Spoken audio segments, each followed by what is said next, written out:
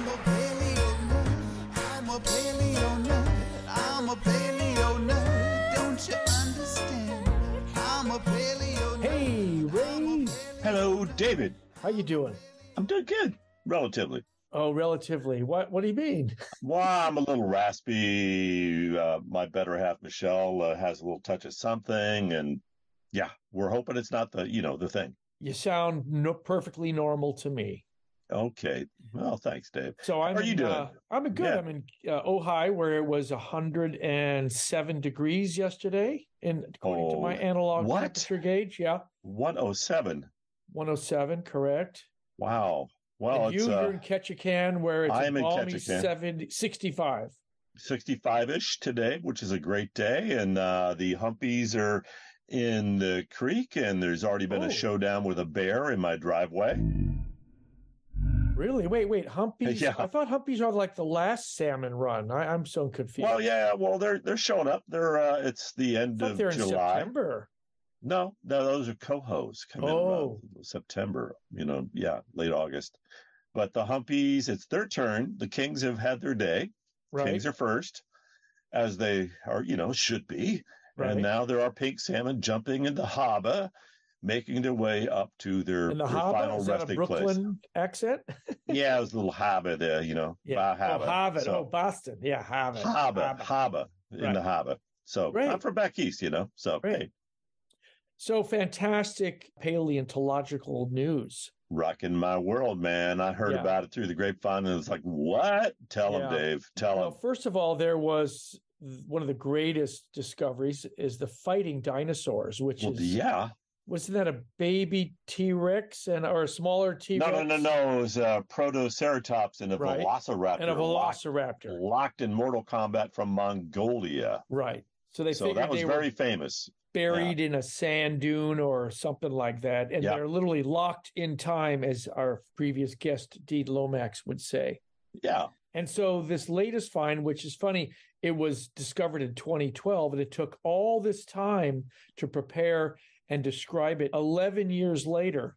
That is crazy. It's a Psittacosaurus being attacked by a mammal, a badger-like mammal called Repenomamus robustus. Yeah, and the cool part is that the Repenomamus is biting the ribs of the Psittacosaurus. Yeah, and his hand is wrapped around the lower jaw of the beak of the Psittacosaurus. You can say it, Dave. Psittacosaurus.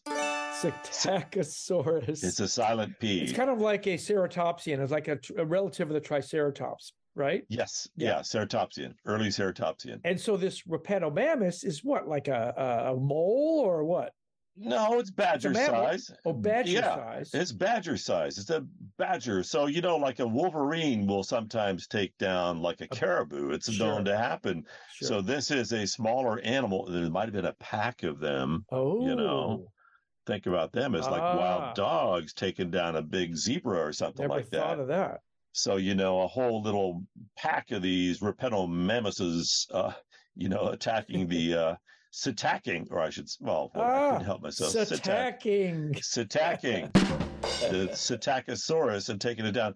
And we talked about Psittacosaurus on a previous episode with Tom Kay, your pal. Oh, right. And that's where they have such. Well, they put the laser lights on it, on the fossil, and they could see the feathery tail and actually even the color pattern on the animal. So they're able to figure out the color of the Psittacosaurus. So now this badger-like mammal attacking one is pretty spectacular. It's from China. I guess it's going to stay in China.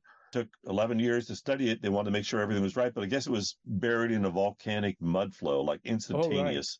Right. Like a Pompeii style. Yeah. So my question is, this is like a moment in time. How do you know they weren't like friends and just having a friendly wrestle? Well, I'm sure the scientists went through every scenario they could. And so in fact, they did. They said there were no bite marks on it, so it wasn't a scavenging.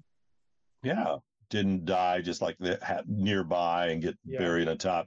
It is literally wrapped around the dinosaurs. We will have links to this in this episode's show notes. at paleonerds.com. It just kind of goes against the whole story that we've always, thought about, is that, dinosaurs died out and then the mammals took off, so dinosaurs, their reign, the terrestrial dinosaurs, their reign ends at 66 million years ago. And then the mammals really start to flourish. Well, that is the case, but it's not like the mammals were just sitting around being, cowering in the shadow of these big dinosaurs. They were in the game. Badass, man. Yeah, man, they were badass badgers.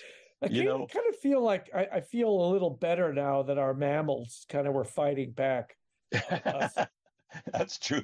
Maybe, we could think of it more like a raccoon, so from Guardians of the Galaxy or something. These evil little raccoons taking on the Psittacosauruses. So anyways, cool story. So remarkable. And that is the cool thing about the fossil record. You never know what's going to be found next, and man. That also leads to the idea that there could be 20 other fossils like this in preparation right now that we won't know about for another 10 years. Yeah, there might be somebody listening to this show like going, I'll wait till this one springs out there. That's right. So our guest today is someone that you were like, oh, he's an artist and I love him. I'm like, oh, come on, Ray, not another artist. And then I was like, oh my God. Not only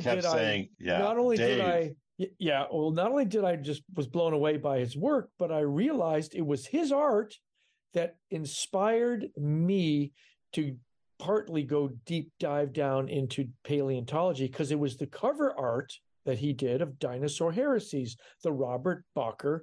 There it is right there. In fact, I'll hold it up too. There it is.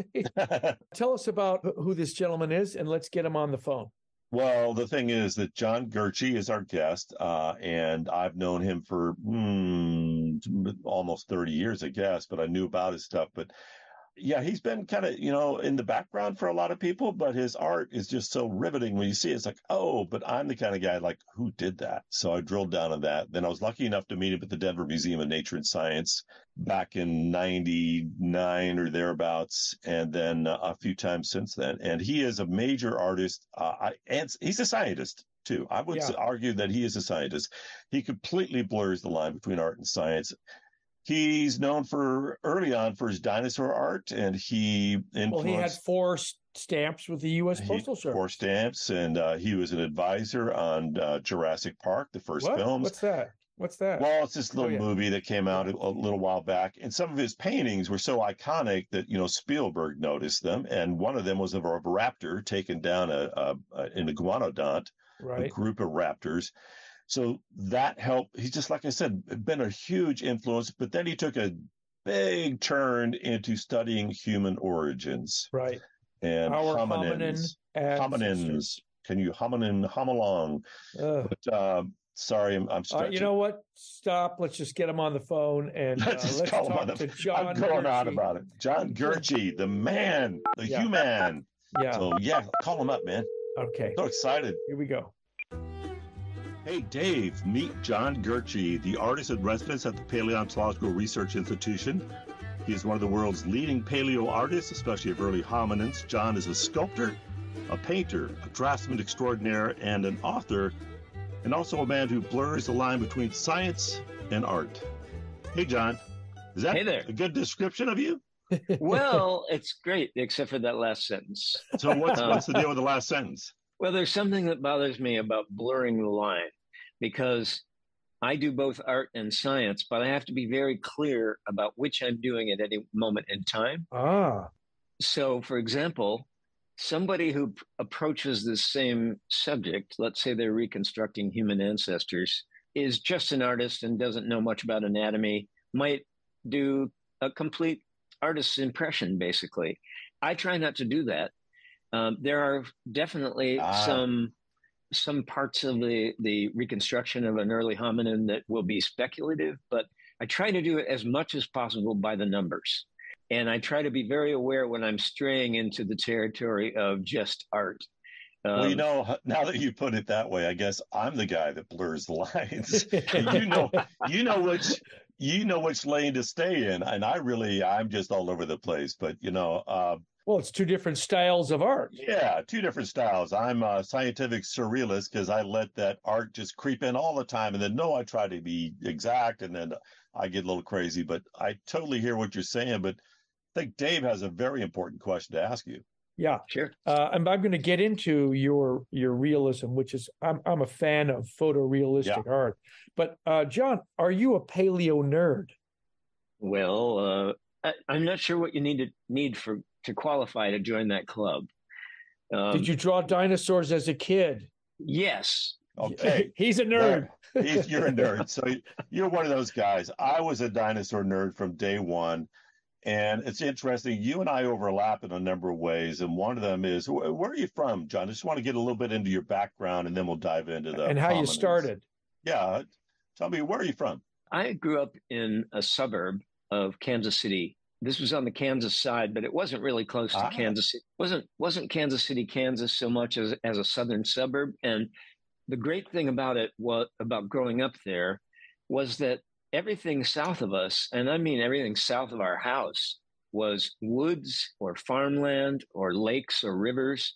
And I could just, with my brother, ride my bike out into the country and have all these adventures. And that included a lot of exposure to the natural world, both living critters, but also there were fossils everywhere in stream beds and road cuts. And so I was, there is this Western Interior Seaway fossils? Marine? No, these are earlier. These are Carboniferous. Paleozoic stuff. And then, so I have some overlap in Kansas as well. So I went to high school and junior high school there, and you ended up going to the University of Kansas in Lawrence. That's right. Yeah. And you were a geology major, and then you did a master's in anthropology. Yeah, that's right. Biological anthropology. Well, what's kind of mind-blowing is that I was reading your book, and I was going through The Lost Anatomies, and you thank three people. You thank Stanley Kubrick, this guy named Larry Martin, and these are inspirational thank yous, right? Yes, inspirational thank yous, and Lauren Isley. And I was like, wait a minute, Larry Martin? I had some time with Larry Martin. So when did you overlap with Larry Martin? Larry Martin was the very first paleontologist I ever met, and he critiqued my art, and it was really mind-blowing. He was very kind to me, and I was just stunned that, like, wow, Larry Martin is one of the three big influences in your life. He was the one that said, don't quit your day job. Was that the guy? Yeah. Well, when would that have been? We may have crossed paths. Well, I was in high school in 72, but it was probably 1971. I ended up doing a summer semester at Lawrence in theater. So where were you in 71, 72 when Ray was meeting Mr. I was Martin? at KU. I was there. Yeah. In fact, I remember passing you in the street, Ray. I don't think you looked as old as you do now. Anyways, we crossed paths at the Denver Museum of Nature and Science, but you had some time. Larry set you on a path, I guess, of some sort. That's right. Yeah, he was a really great teacher, and I appreciated that. He was so enthusiastic. Hold up these skulls of saber-toothed cats and almost jump around the room with them. He was so excited. So that was really infectious, and I was grateful. Kubrick. Now, I'm a fan of Kubrick. He is the quintessential cinematographer. What is it about Kubrick's work that inspired you in paleontology? Everything. 2001: A Space Odyssey. That is my favorite opening scene to any film ever. I've seen it 50, 60 times. Me too. I would say the same. I'll just tell you a little history and culminate with my exposure to Kubrick. So when I was a kid, I was interested in anatomy. My parents say that I found a mouse skeleton under their bushes, and I was trying to put it back together in my 4-year-old way. And really, and there were fossils all over the place. I was fascinated by these intricate little patterns that could occur inside of a rock. Yeah, that was so exciting to me. And so I started collecting fossils, and I started building skeletons of animals, and basically got really interested in the history of life, the evolution of life. And so at a pretty young age, I started this project to make an evolutionary tree of all life. And And I had a motley assortment of books to inform me. I had some of my uncle's old college textbooks. I had some books by Romer, the paleontologist. Oh, wow. Right. I had some books that almost treated a series of living forms as if they were an evolutionary sequence, which is kind of a bogus thing to do. But I included that in there. I didn't know how to really tell the difference. So anyway, I had this project about the history of life. And then I got to be a teenager. Those things subsided a little bit. And there's this distraction that happens. Yes. Yeah. Yes. Cars and girls. John, when you did this big family tree project, you were in middle school and you did little clay sculptures, is what I read somewhere. I was in various science fairs in grade school doing little clay sculptures. Oh. And, of what? Well, one project was the evolution of turtles, and the next project was more ambitious. It was the evolution of vertebrates from, but I again was so guilty of I was using living forms as part of an evolutionary sequence from Amphioxus to humans. Wow, it's a big project. It is. Where I could, I had actual specimens and skeletons, and where I didn't have those, I built clay models of skeletons, and so I went all the way through. Didn't win a blue ribbon for that one. I think they thought I had too much help from an adult or something. But anyway, studied all that stuff and was really excited about that. And then I became a teenager, and there was girls and rock and roll. Also rock and roll. And I started playing drums in a band. That's right. You're a musician as well. Yep. And I started painting psychedelic posters. This was the 60s. I saw that. Do you have any of those posters still, John? I do. Man, I would love to see those because I knew that was in your DNA too, man. Were they black light posters? Well, people don't realize this about Kansas, and especially Lawrence, Kansas, man. Lawrence, Kansas, I was in Wichita and stuff, and then I went to this little school up in Lindsborg, but Lawrence was always it was the hippie paradise of the Midwest. And you wouldn't think that. Yeah, no, you would never think that.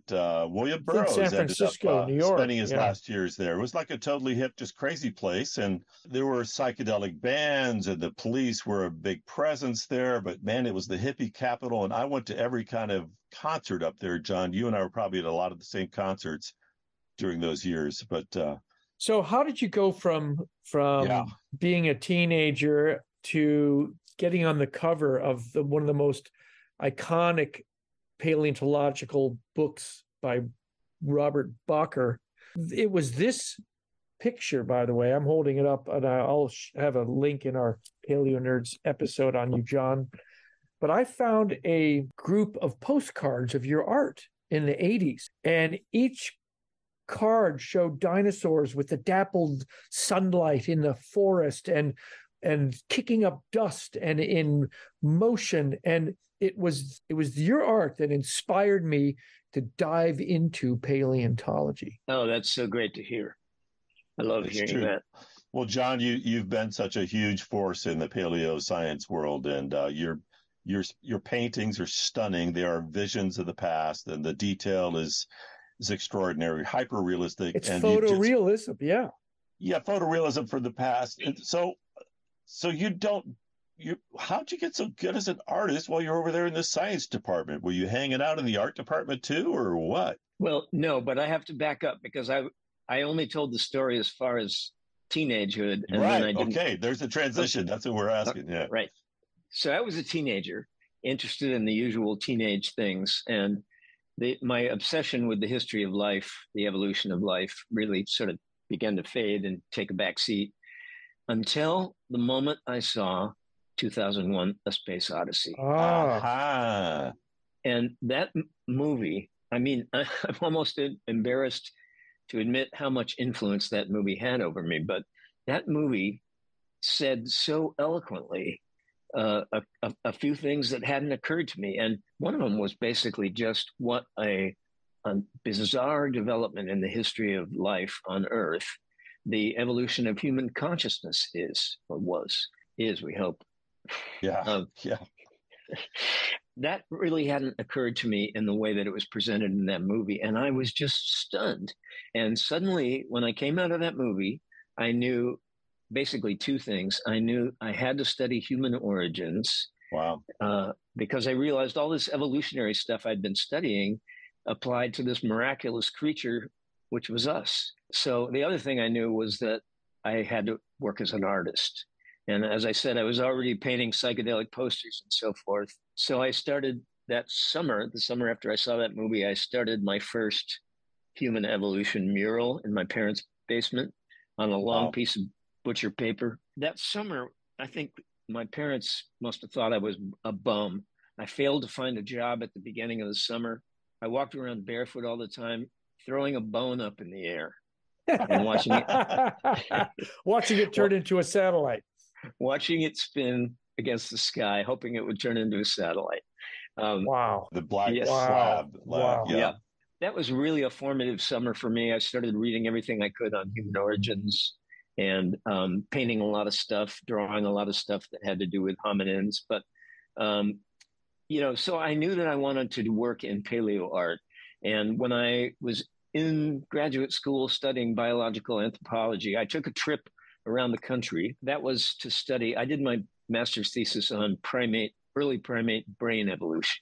Wow. So I traveled around the country to study fossils in various museums. And each time I would get to a museum, I would also stop in and show my art to the exhibits department. So I did that at the Smithsonian, the American Museum, the Yale Peabody. I think I also did it at a museum in Texas, but that didn't amount to anything. But anyway, so I showed these people my art, and it apparently piqued their interest, because not long after that, when I'd finished my master's degree and I had taken over one of my courses for my advisor who was on sabbatical, I got a call from the Smithsonian and they asked me to bid on a project. Really? Yeah. And so I was all set to go.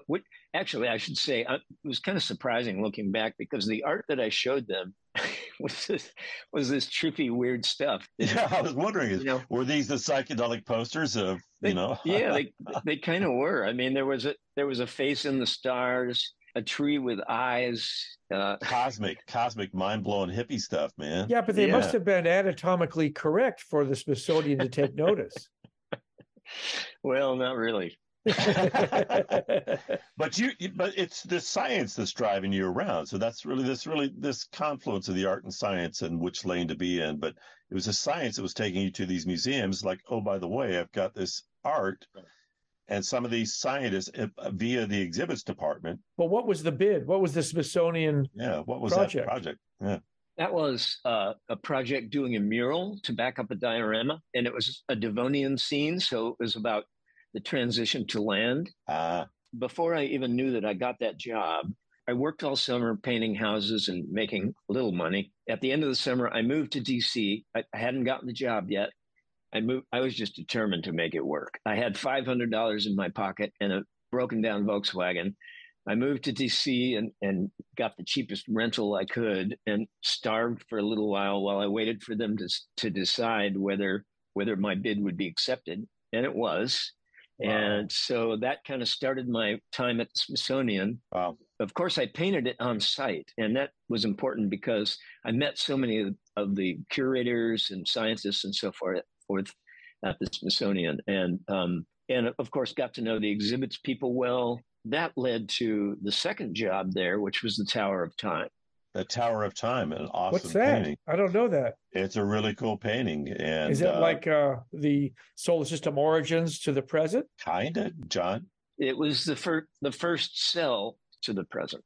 Right. And right. It was, to put it in perspective, if I had done the whole history of life, there would have been 7 more time columns underneath it. Right. Towers of Time. But I started with the first cell and I had a Volvox in there as a colonial form. Right. And then it was, it went all the way to the top, 30 feet above. Yes, 30 feet. It goes through a couple of floors. And was there a man on the moon like they have in the Griffith Observatory? They have something very similar. Oh, yeah. No man on the moon, except at the top there are 3 modern faces and also the Earth. And that's kind of the very top. as a scorched remnant of humanity. We all died out. It wasn't quite scorching yet. It was starting, maybe.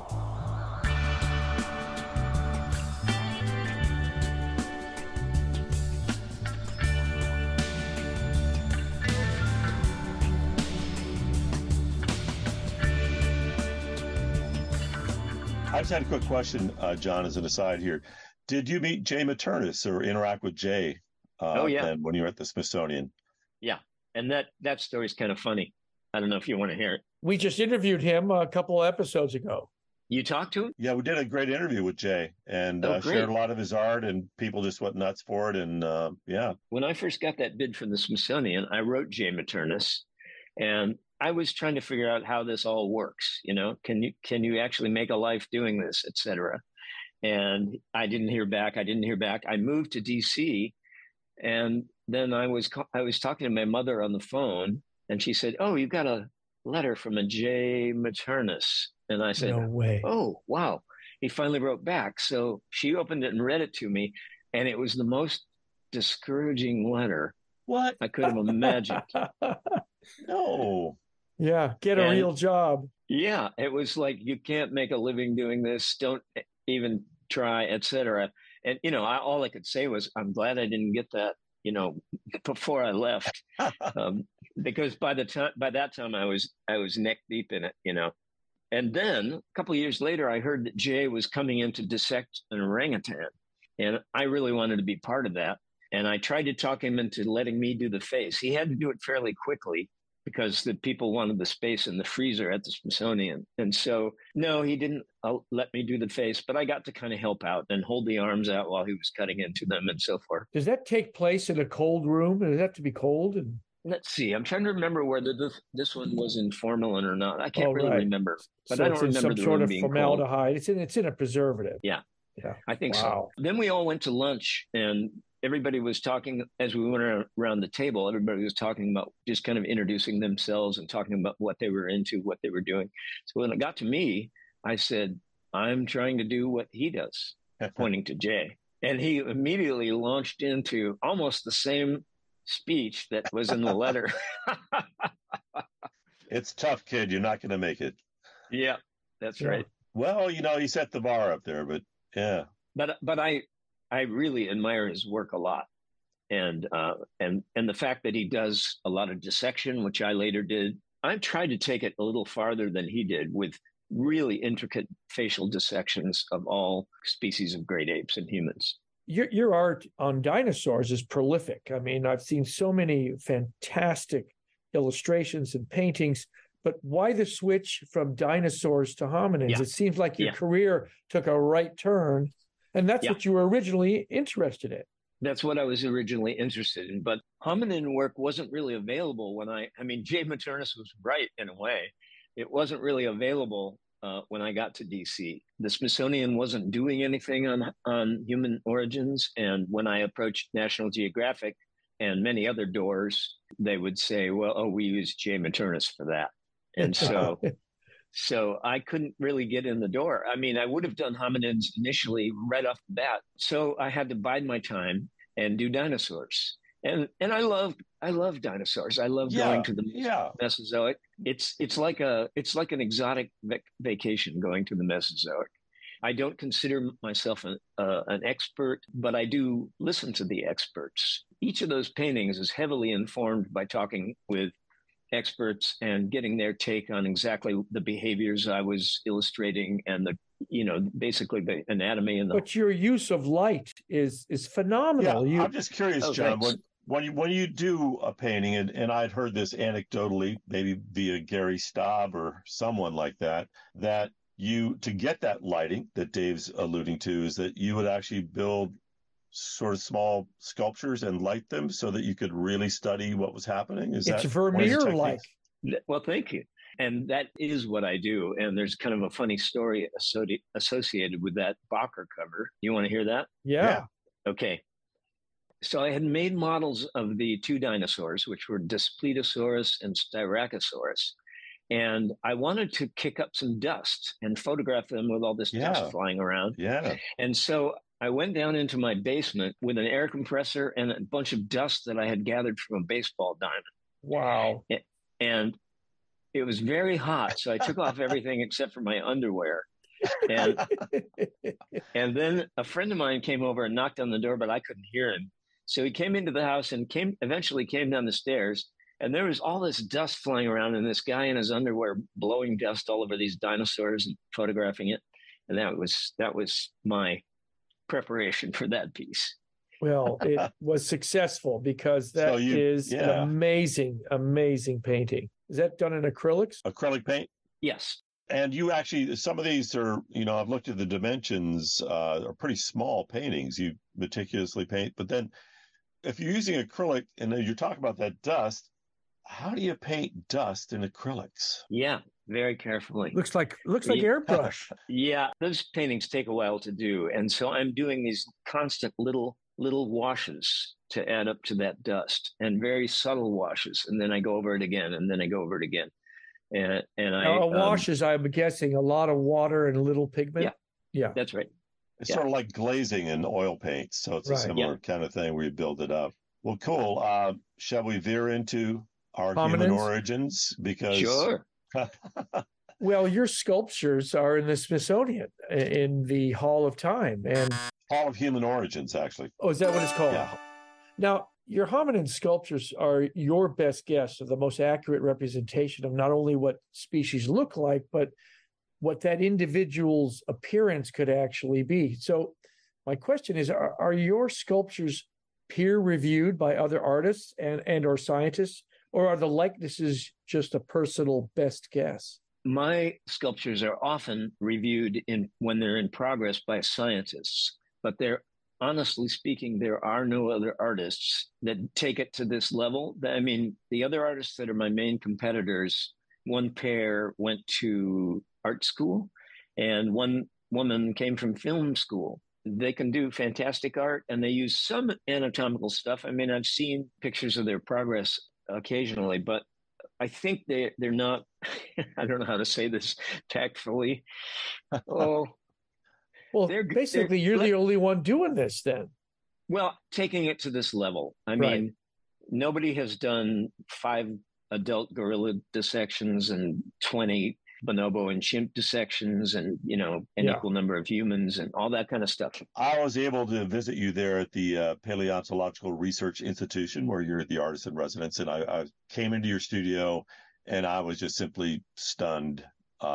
John, I was in awe, of course, but there were casts, there were skeletons, there were, I don't know if there were actually faces everywhere. But so when you talk about your process of reconstructing our ancient human relatives, our ancestors, you are exactly measuring muscle attachments. You have studied every living ape and attachment points. Well, forensic pathology is what it is. It is forensic. You are bringing the dead back to life as carefully and as scientifically as you can. But then there's a point, too, where you do, and I think that's what Dave was alluding to. Well, yeah, you have to put in expression. You have to put in, if the eyes are not correct, it looks, that lazy eye makes a sculpture look dead. And if the eyes aren't the proper placement in the skull and around the eyelids, I know because I build puppets. The sculpture looks dead, and your sculptures look alive, like it's a photograph, even though they're 3D. I spend a week on that. You are giving the sculpture that you've done a soul, personality, and so we can make an emotional connection with it as a viewer. You look at this face and you resonate with it. I'm glad it strikes you that way. That is super important, and that is strictly the province of the artist. It's got, I mean, the size of the eyeballs and all that, and their position in the eye sockets and all that. That's based on scientific information. But making this soul that looks back at you, there has to be a presence there, and if you don't succeed in that, you might as well not have done the whole rest of the face. If you can't make it live in the eyes. And so I spent a week just setting the eyes and looking at them and going out and getting a fresh look the next morning. And, that needs to come in a little bit and so forth. Yeah. So I know that. That's exactly so important. Do you use orange peel for skin texture? as they do in the special effects? How do you get all the pores? I use casts of humans for that. Really? Oh. Also casts of ape faces, and I make latex peels from those. And you stipple it? Yep. Wow. Yeah. And my other question about these sculptures in the Smithsonian, how do you choose something that's going to have 10, 20, 50 years longevity? What are the materials that you use for longevity? Basically, I use silicone, a type of silicone that can be tinted any color and made any luster, and also have any degree of translucence, so I can control all that. This is a silicone that lasts over time and is resistant to heat and stuff like that. So the eyeballs are acrylic eyes. I used to make them myself. I made all the Smithsonian figures with my own eyes, but I found some really good eyeball makers, and it saves me a lot of headaches. It's a intensive process, and only about half of them come out, at least with my level of skill. So I used to make my own eyeballs, and half of them wouldn't work out, and they'd go in the Halloween box. Yeah. And you have to have the capillaries too, right on the sides of the eyes. Yeah, it's an incredible process. You have to make one part and then fuse that onto the next part, and then fuse the next part onto that. And each step has to work perfectly, or you have to throw it out. So with a lot of our human ancestors, they're hairy, hair all over them. And I remember reading somewhere that you use black bear hair for... That's right. For the more primitive ones, I do. Ray said you had a Lucy that melted once because you used wrong... Okay, this is getting back to materials. I had a fork in the road at one point. Yeah. And I could have either gone with silicone, or I could have gone with soft urethane. I did some tests with silicone, and it kept sticking to the mold. And I thought, okay, I better use urethane. Big mistake. So I made a Lucy figure for the Denver Museum of Nature and Science. And Lucy is the iconic leaky Australopithecus. Yeah, it's not a leaky find. Oh. It was discovered by Don Johansson and his team. Well, thank you for the clarification. Oh, sure. Why did I assume leaky was part of Lucy? Well, because Lucy's the most famous fossil, and Leakey's the most famous fossil hunter. I've talked to other people who have made that same mistake. But anyway, Lucy is an iconic fossil. She lived about 3.2 million years ago. She's an Australopithecus, and it was the first time that we had found anything like a fairly complete skeleton of an Australopith. So we could determine all of a sudden their body proportions, and that was a big deal. We could be fairly confident about building an outline of her body. And so really, this is the first time a really early hominin could be reconstructed. And the reason I use black bear hair is because this needs to look like fur, possibly like great ape fur. That would be our nearest guess, but we don't know for sure. But it needs to look like fur, and cut human hair does not look like fur. If you punch in bear hair with tapered ends, you can really get it to look like fur. We don't know how much body hair Lucy had. I mean, her ape ancestors presumably had a full coat of body hair, like all of the apes we know about. And we also know that at the 2 million mark, humans probably lost their coat of body hair. And that's because at that point, we became adapted as a long distance traveler, both endurance running and long distance walking. We were out there in the open in many cases. We needed to sweat. Well, sweat, the enhanced sweat gland cooling system that humans use to cool themselves, does not work with a full coat of hair. Oh, so it's a trade-off. The less hair you have, the better you can adapt it to heat. Yep. Heat climates. The consensus is that humans lost their body hair. We don't know how hairy the critters in between were, let's say the Australopiths. I've just completed a Lucy figure for the Institute of Human Origins. She has a coat of body hair that's somewhere between. It's not as thick as, let's say, a chimpanzee, but it's certainly not as sparse as a human.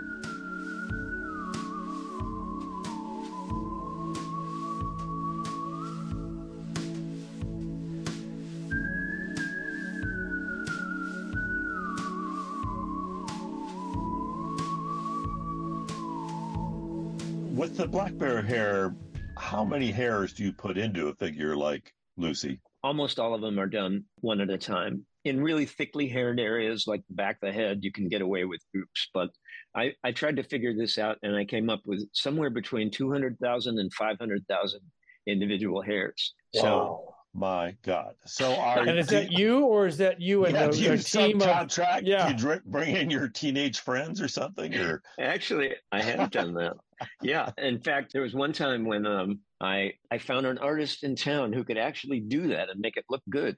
And so there was a time when I went on a family vacation in Florida, while he was back here in the freezing Trumansburg, New York, while the snow fell down, punching hair one at a time. So I occasionally thought of him while I was playing with my kids in the sea back there with the wind whipping around the corners of my studio, punching hairs one at a time.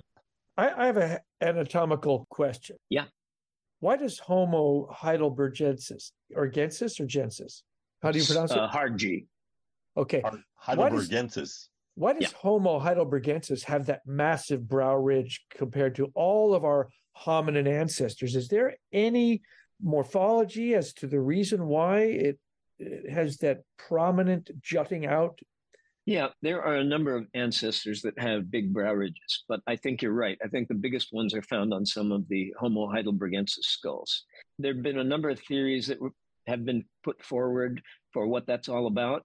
One of them was basically just bizarre development in the history of life on Earth. Head butting?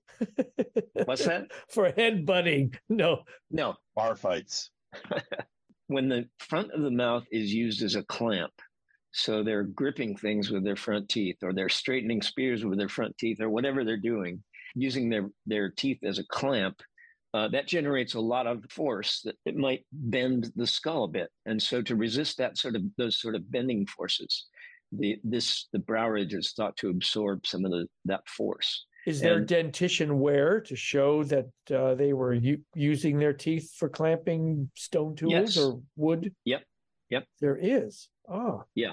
That shows that they were using their front teeth in unusual ways. We can't always tell what it is. Some of it looks like the wear on modern populations that process skins with their teeth. Right. And you mean chewing leather or holding leather skin? Either one. And I'm speaking of front teeth, so I'm thinking more of holding it as a clamp. For example, if you hold a piece of leather in your teeth and then you want to make perforations, make holes in it, that might be a way of doing that. And how many thousand years does this brow ridge appear and then vanish as a result of an evolutionary adaptation? Homo erectus first appears at 2 million years ago. That's the oldest known Homo erectus material. There are early Homo skulls going back further, but they don't have the big brow ridges. Homo erectus is characterized by a fairly large brow ridge, and that goes all the way through to Homo heidelbergensis, and then later descendants like Neanderthals. They have fairly large brow ridges. And also this newly discovered critter known as the Harbin cranium. And there's a story behind that. And what is that? What's a Harbin cranium? Yeah, what's that? The story that everybody knows about is enchanting enough. And that is that there was, I think it was 1923, there was a bridge crew working in China. Oh, yeah. And working along this river. And one of the workers found this skull, apparently noted that it was an unusual skull, as it is, and took it home. And as Japanese forces were preparing to take over the region where he lived, he wrapped it in a coat and hid it in the well. That's right. On his property. Wow. He didn't tell anybody about it until he was on his deathbed in 2018. He told I think it was his grandchildren. They went to the well, got this skull out, and here's this massive skull, very complete. They turned it over to scientists, and it was revealed as this brand new thing. It's not a Denisovian, is it? What is it? Denisovan. Oh, well, okay. So some people have proposed that this is a Denisovan, the first one. Okay, how do you say that? Denisovan? Well, Denisovan's probably more close to the... That's what I say, Denisovan, but okay. Yeah. Well, I'll start saying that too. Okay. You say tomato, I say erectus. Let me ask this, though. Is this Peking man? I mean, no. Is that another creature altogether? Peking man, and this is also true of Java man, are both considered Homo erectus now. Right. Okay. All right. Yeah, they're subsumed into that name. And so this is something completely different. It's it's definitely not a Neanderthal, but it's got this massive face. It's got huge brow ridges, a very wide face, wide dental arcade. And what's the dating on it? The dating that they've got so far, they're proposing so far that it's at least 146,000. Well, that's recent. That's interesting. So actually, one of the things that I think is mind-blowing is our genus is Homo. At one time, we are the last species alive, right? And we either bred our competition away. John, how many species of Homo in the genus Homo were alive at the same time? Well, I mean, it depends on which time you're talking about, but let's go for the time when Homo sapiens originated. So this is the time of the oldest known Homo sapiens material, 300,000 years ago. Which is us. Yeah, which is us. There were at least 5 and probably 6 other species alive at that time. Wow. Well, there's our species, Homo sapiens. There's the species we evolved from, which is Homo heidelbergensis. Homo erectus was still hanging on in parts of Asia, so that was still there. Homo naledi was at that time in Africa, South Africa. Homo luzonensis, another island species like floresiensis, was that lineage. Although we haven't found fossils from exactly that age, that lineage had presumably split off by that time, and so had Homo floresiensis. So you have all these species already inhabiting the planet when we originated. So where did the brow ridge dissolve? And Homo sapiens 300,000 years ago didn't have brow ridges. So was it an intermingling? How did the brow ridge vanish, and how long a time did it take for that to happen? Yeah, I'm not sure I can answer that precisely, but if you look at some of the earliest known Homo sapiens fossils, they do have fairly respectable brow ridges. They're not the massive ones you see in the Harbin cranium or in some Homo heidelbergensis, but they do have fairly big brow ridges by today's standards. Right. And you can see that in a skull or composite skull that's 300,000 years old. You can see it in material that's 200,000 years old. The hair-toe cranium, which is, I think, 165, still has fairly big brow ridges. And there's a general evolutionary trend within Homo sapiens where the body gets more delicate. That's presumably the result of an increasing replacement of things we do physically with things we do culturally. Better quality of life as well. That's true too, but inventing tools that will help us do things that formerly were done by brute force. Brute force, right? That's thought to be important in our delicatization. Well, I'm just thinking, just in following on that, and of course there's a pun involved. I think about, you were talking about brows being shock absorbers, and well, it's more like a fulcrum. An adaptation to a lever fulcrum. Yeah, but I'm also thinking that maybe you were talking about head butting. I was thinking this really brings up the term browbeating. It sure does, Ray. Oh, man. It sure does, but it doesn't relate. Okay. It doesn't relate. But anyways, the diversity is I've got a snare drum right here. Okay, good. In your YouTube video, Human Origins 2, you talk about a stone tool cut marks on a 600,000-year-old skull from Ethiopia that indicates someone removed the flesh off its face, possibly indicating funerary practices. Could those cut marks have been dinner? Well, I suppose it's possible. We just don't know at this point. Yeah. I think there are a lot of scientists who view it to be more likely some sort of ritual, symbolic behavior. Rather than for eating. Well, no, even if it was eating, it was probably some form of ritual cannibalism. You can't get much nutrition from a face, Unless you're really hungry, I guess. Yeah. Yeah. The people who publish that, they walk right up to saying it's a funerary practice without actually saying that. Right. I think they say something in the last of their paper, like further discoveries will shed light on. Yeah, I think what you mentioned was it says it shows some sort of cultural behavior. Yeah.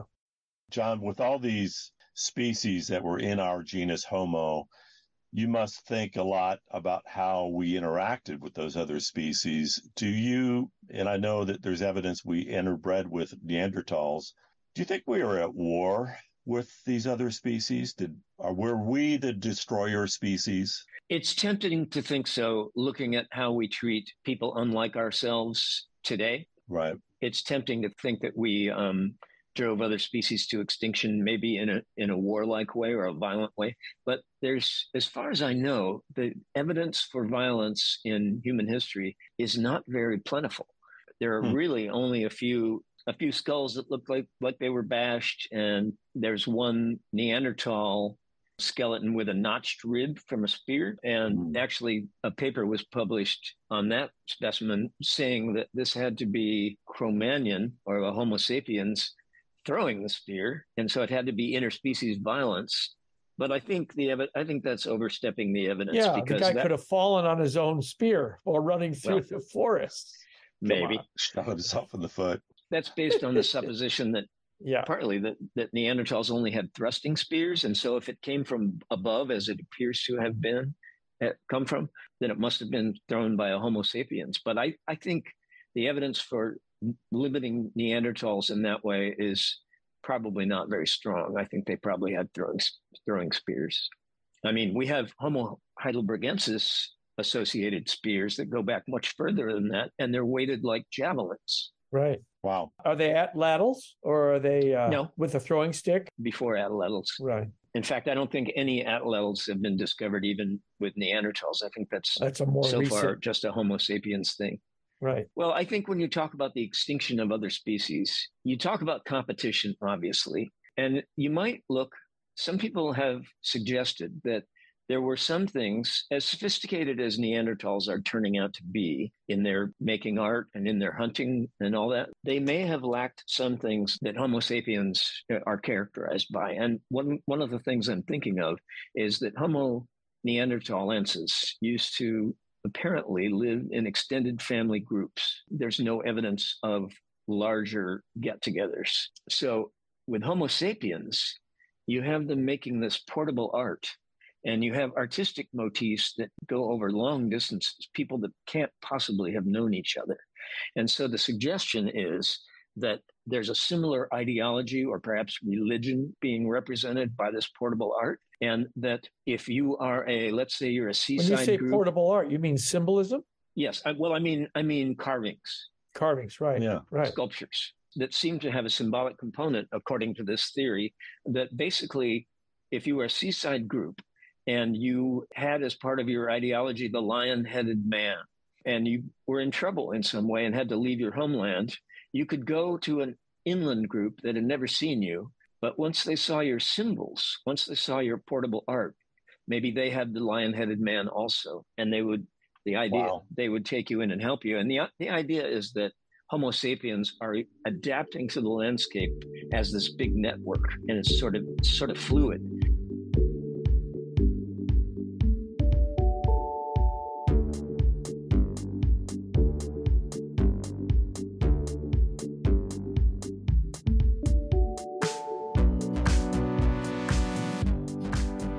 Homo naledi, the Netflix film, did you watch? Yeah, what do you think about the end of it with those symbols, with the marks on there? Yeah, the marks that they were making. What is that accidentally made by the cave installing the lighting, or is that actually? What do you think? The hash marks? I think you have to talk to the experts about that, including the ones that dispute it, or that think that there's not enough evidence to establish engravings and burials and fire indicate. Right. There's a lot of debate in the paleoanthropological world, is there not? All the time. Yeah. Yes. That's what's great about science, and that's why we love it. Ray, do you have an important question to ask? It's not for the faint of heart. Oh, yes, I do. Why, yes, I do. Hey, okay, I guess we're getting to the wrap-up point here, but hey, John, if you could go back in time, what exciting epoch, what perfect period, what exquisite era would you go back to, and what would you want to see? Does it have to be just one? Just one, and then we'll give you a second one if you want. We'll give you a second. Yeah, we'll give you a second. But all right. Number one, then number two. Right. Well, I would go back to the time of early Homo erectus, because some of the early Homo erectus skulls show that that in many ways their brains were still ape-like. And some of the later Homo erectus skulls show a humanization. And so I'd like to go back to that time when our bodies had pretty much gotten to be human looking, but our brains had some catching up to do. So I'd like to see what that critter behaves like, what its social behavior looks like. So that would probably be my first choice. Wow. And your second choice? Second choice would be Australopithecus. I want to see what those creatures were like, although I might be disappointed. I may watch them for a week and decide they're only basically in their behavior and their cognition, et cetera. They're only like bipedal apes. That reminds me, though, of a fantastic scene. And you ever see the Luc Besson movie, Lucy? No. Oh, yes, I have seen that. Oh, yes. Yeah, there's a scene where out of the mayhem, she somehow goes back in time and meets Lucy. Australopithecus Lucy. Oh, really? And there's this fantastic moment where they acknowledge each other's existence. Have you seen this, Ray? No, I've not. I got to check this out. Highly recommend it. I love Luc Besson. Well, I'm just going to say that, John, if there's anyone who's actually given us a glance at what Lucy looked like, it's you. Oh, well, thank you. It's you. Thank you. Yeah. So when you go back in time, you want to see if you got it right. Yeah, you know? That's right. And then I have to come back. Yeah, there you go. Back to the present and change everything. It's going to take me another 20 years. Yeah. And I have a final question to kind of wrap us all up here. John, your body of work, your painting, sculptures, is the style of art that is realism. You're depicting what could arguably be, actual scenes from millions of years ago. And it's my favorite kind of art, as I'm a fan of photorealism and landscape art. And yours is truly exceptional and breathtaking. Well, and it got me excited about paleontology after seeing this cover, of which we're going to do a screenshot of Dinosaur Heresies by Bob Bacher. So my question is, how do you think your art has changed the general public's perception of dinosaurs and or our hominin ancestors? Well, okay, let's take dinosaurs first. I'm not sure I can claim to have changed very much. Basically, I listen to the experts and I do what they tell me to do. And when I started painting dinosaurs, there weren't a lot of painters that were doing sort of action scenes where you're down on the ground where you'd be if you were a human watching a couple of dinosaurs tangle and kicking up all that dust and all that stuff. I wanted to really bring you back there. And I don't know if there were a lot of artists before. I mean, there were people like Charles Knight who certainly did that. I don't know. I can't really claim to be original on that score either, but I just really tried hard to put you back in time among all the dust, among all the noise. I wanted you to imagine the noise. I did 2 pachycephalosauruses colliding. In that scene, they're kicking up a lot of dust, and they're also, one of them is almost falling on the photographer. So, well, I got to say, John, I think your dinosaur art actually was hugely influential on a fellow by the name of Steven Spielberg, who called you one day and said, "Hey, I want some help in this film." Yep. And so you moved the needle in a big way. And I think it was your artwork where it really was that, like, it was a photograph from the Mesozoic. You pushed it that far to take it to that hyper realism that got people's attention. You did that painting of Deinonychus, that pack. This was for National Geographic, pack taking down the iguanodon, right. But it's that sunlight, everything about it, and they are ripping into this beast. And I can just see that lit, that part of the flesh is peeling off from where their first attack. I mean, it is brilliant. It's brilliant. Thanks. So I really got to say, I think you moved the needle on that. Yeah. And so with hominins, so what do you think? Okay, with hominins, I'm trying to take the science and the art of reconstructing them to the next level, if that can be done. And to do that, I'm doing all these dissections and all that. I don't know. I guess my aim is that I want you to see these things as living, breathing beings. And I want that face to be really close to the face that once looked out on the landscape. So if I want to do that, I have to do a lot of homework. It shows. Well, thank you. Well, and what I noticed is that, Lucy is so short, you have all your hominins at the height that they would be standing in the Smithsonian there. So hall. Lucy is looking up at you. Yeah. That's brilliant. No, thank you. This took almost 30 years of your life. Yep. And you're holding up a book there called The Lost Anatomies. What is Lost Anatomies? Why do you call it The Lost Anatomies? Well, I could have called it Lost Anatomies Found, couldn't I? but that was too long. And these are anatomies. I mean, most of those pictures involve soft tissue anatomy that's been lost to time. So that's basically what that's all about. Well, this has been fantastic, John. Really. Well, great. Good talking with you guys. John Gurche, it has been truly an honor to have you on the show here with David and I. You're the man. You're the human. Anyways, thanks so much, man. Oh, thank you. It's been great. And I don't know if you know, but Ray is your biggest fan. He was like a little 14-year-old girl before we started this interview. So way back in the Pleistocene, I was. Yeah. But anyways, thanks, John. Yeah, thank you. Yeah, John, thank you so much. Great. Well, that was wonderful. I bet you were like a pig in the stuff there. Anyways, I was enjoying the heck out of myself there. Thank you for having him on. And you knew about him, but you didn't know about him. Yeah, you'd seen his stuff. Yeah, yeah. So. I grew up with him as an adult. Yeah. It was his art that blew me away because, as he said, he depicted dinosaurs running and with dust in the air. And if you look at the Dinosaur Heresies photo, that's the one you'll see in the episode notes, the picture of the Styracosaurus fighting it's not a T-Rex. Daspletosaurus. Daspletosaurus. What the hell is a Daspletosaurus? It's not a T-Rex? It's before the T-Rex. It's a Tyrannosaur, Dave. Is this a Mesozoic or is this Cretaceous? It's earlier in the Cretaceous. So T-Rex shows up at the end of the Cretaceous. Right. So a few million years before. Got it. But you're looking up as though you're a human size, looking up at these giant dinosaurs fighting. So. And we did learn, and I learned that the rumors were true. He had done sculptures and then lit them and then studied every angle and then went out to the baseball field to get dust. And that was a great story with him in his underwear in the dust and his friend like, what? Anyways.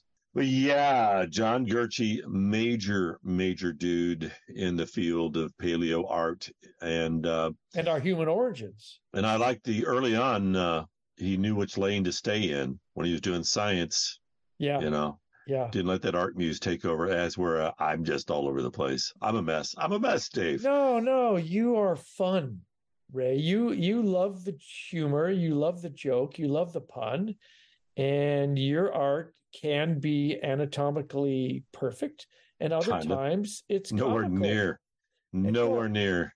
Dude, other what John does. It's comical and fun, and that is why you are. Well, that's what I try to do with my art, is just make it engaging and get things across to people quickly at a glance and see the humor in it. But yeah, if there ever was a guy that gave us a glimpse into what the prehistoric past was really looked like, it's John Gurche. Yeah, and like I said, going to his studio, seeing the corpses of apes all over the place and skulls and wax molds and stuff. It's pretty extraordinary. And a real honor to have John on. Yeah.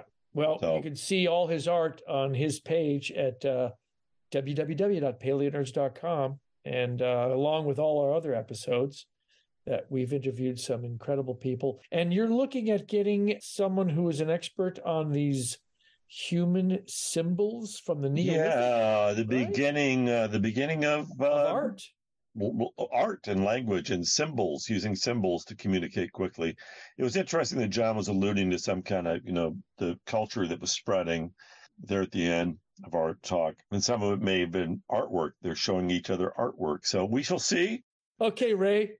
Hey, man. Well, it's summertime here in the rainforest. I'm enjoying the heck out of it up here in lovely Ketchikan, Alaska, where I'm going to say goodbye to you there, Dave. Well, I'm going to say goodbye from the hot and dry Ojai Valley, where temperatures are expected to reach 105 degrees today. I keep thinking of, the tourists coming here are not really tourists. They are climate refugees. Getting on the ship. Take us anywhere else. Yeah. Cool Alaska. So anyways, there's lots of them down at the old Soho Coho down the hill here. I'm going to go check up on that. And, all right. Sell some T-shirts, and we'll see you on the next episode of Paleo Nerds. Paleo Nerds. All right. Over and out, man. See ya. Thanks for being a Paleo Nerd. Help us spread the word of science. Rate us on Apple Podcasts and follow us on Facebook, Instagram, and Twitter. You can even email your questions and comments to nerds@paleonerds.com. Did you know each episode is paired with pictures and links? Check out paleonerds.com for photographic evidence that everyone here has been a paleo nerd for a long, long time.